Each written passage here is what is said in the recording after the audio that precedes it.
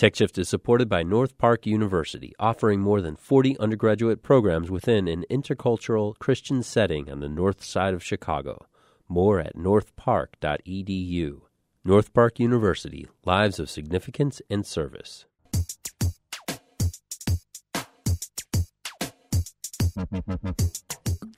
I'm Nyla Boodoo. Today in TechShift, the nonprofit Sunlight Foundation has been keeping track of the tweets politicians don't want you to see anymore. The site, called PolitWhoops, saved the tweets deleted by lawmakers. And for the past 3 years, it tracked thousands of blunders and position changes and helped track how Twitter was being used for political discourse. Last week, Twitter suspended Sunlight's access to the information, effectively shutting it down. The move raises questions about how social networks balance privacy with the public's right to know about what their politicians are up to online. Here to tell us more is WBEZ web producer Chris Hagan. Hey, Chris, welcome back to TechShift. Thank you. So how did PolitWhoops work? Yeah, so the Sunlight Foundation used the Twitter API, which is just a programmatic way to access the information on Twitter, to basically archive all of these tweets from political accounts.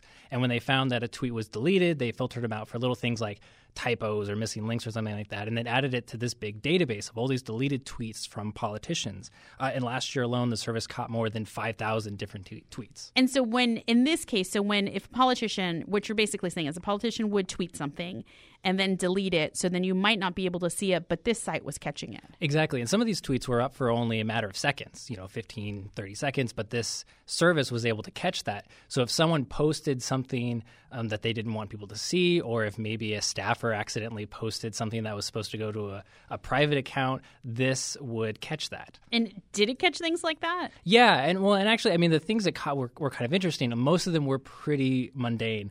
We were talking before, the last tweet that PolitWhoops actually caught was from Tammy Duckworth. And we figured out that it was basically because someone forgot to attach a photo. So a lot of them were little things like that. But there were big things. Last year, Senator Jim Hoft of Oklahoma deleted 300 tweets. His staff said that it was because that's a lot of tweets to delete. Well, they said it was because of Senate rules that prevented campaign tweets on his editorial account. Okay. But still, those would have been lost had it not been for this service. And last year, there's, if you remember the release of Sergeant Bowie Bergdahl from the Taliban. Originally, a lot of politicians celebrated that, but when details came out later, the deserter and all of that kind of stuff. Exactly. Okay. A lot of politicians switched their stance and went back and deleted tweets celebrating the original release. Oh boy! So why did Twitter block access? Did someone request that Twitter do this? Well, so this issue is both very clear and a little confusing. So what's clear is that this is definitely a violation of Twitter's terms of service. It says you cannot archive deleted tweets. So that's very clear. But what's a little murky is why now? When the Sunlight Foundation originally released this in 2012, they went to Twitter, they asked them about this, and Twitter said, sure, go ahead. This violates what we want most users to do, but you're okay. But last week, they shut it off. A Twitter spokesman told Gawker that they were, while they agreed with what Sunlight is doing, they're honoring the expectation of user privacy for all accounts as a priority for us, whether the user is anonymous or a member of Congress. And what's the Sunlight Foundation going to do now? What have they said about it? So on a post on their website, Sunlight Foundation President Christopher Gates said they're truly mystified as to what prompted the change of heart. So there's nothing that they can really do to restart PolitWhoops. They have a lot of other projects around civic data and open government that they're going to continue working on, but this particular project is kind of done. So, Chris, when you hear Twitter's justification for it, look, we shouldn't treat politicians differently than we treat everybody else on Twitter. That seems fairly logical, but I wanted to ask why you think this is such an issue for transparency. Yeah, you brought it up. Twitter is a private company.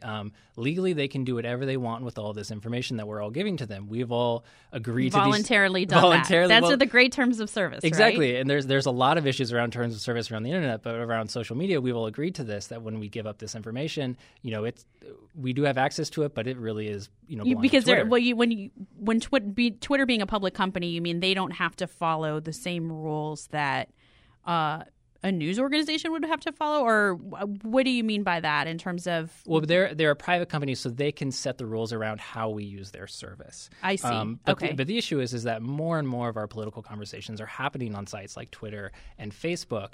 And the question is that as citizens, should we have more of a say in how that happens, or also just should we know more about how that happens? Right. And when you say private company, you mean they're a private entity, so they can do that. Right. Yeah. Okay. But when we think about this, I wonder if maybe in terms of Twitter versus Facebook, I don't know if we should take some consolation from a new Pew study that actually shows how millennials are looking more to Facebook for news coverage, or does this just make it all very confusing because it shows that lots of people are looking to social media for political coverage. Yeah, exactly. Yeah, and this report showed that 60% of millennials get political news from Facebook in any given week. And it's another thing that shows that a lot of our political conversations are moving online. In Facebook's case, their algorithm is, it's a secret, a company secret. We don't know exactly how it services content for different users. And when it comes to political information, how does Facebook choose what political posts go to different users? And more than just news, as Twitter has shown, politicians are using these sites to talk to their constituents directly more and more. And are we comfortable with allowing third-party sites like Twitter and Facebook, or Instagram in the case of Aaron Schock. Of Aaron Schock, excuse me. Yeah, I mean, are we comfortable with them having control over these? And with these, is Twitter's stance, you think, pretty typical of Facebook and Instagram, where they try to be technology companies, where they say, look, a user is a user, we don't care if it's a politician or not? For the most part, yeah. They try to be, especially around political speech, they try to be very neutral. Facebook has had some issues with this around things even like photos of people breastfeeding, whether that is a political statement, even though it meets their terms of service for nudity. For nudity. Right. It's an interesting conversation. And so I think right now this is still very much kind of the Wild West of political speech. There aren't a lot of rules around this, and users and companies are feeling out what's the best way to do this. It'll be really interesting to see how this evolves. It's WBEZ data reporter, web producer Chris Hagan. Thanks, Chris. Thank you.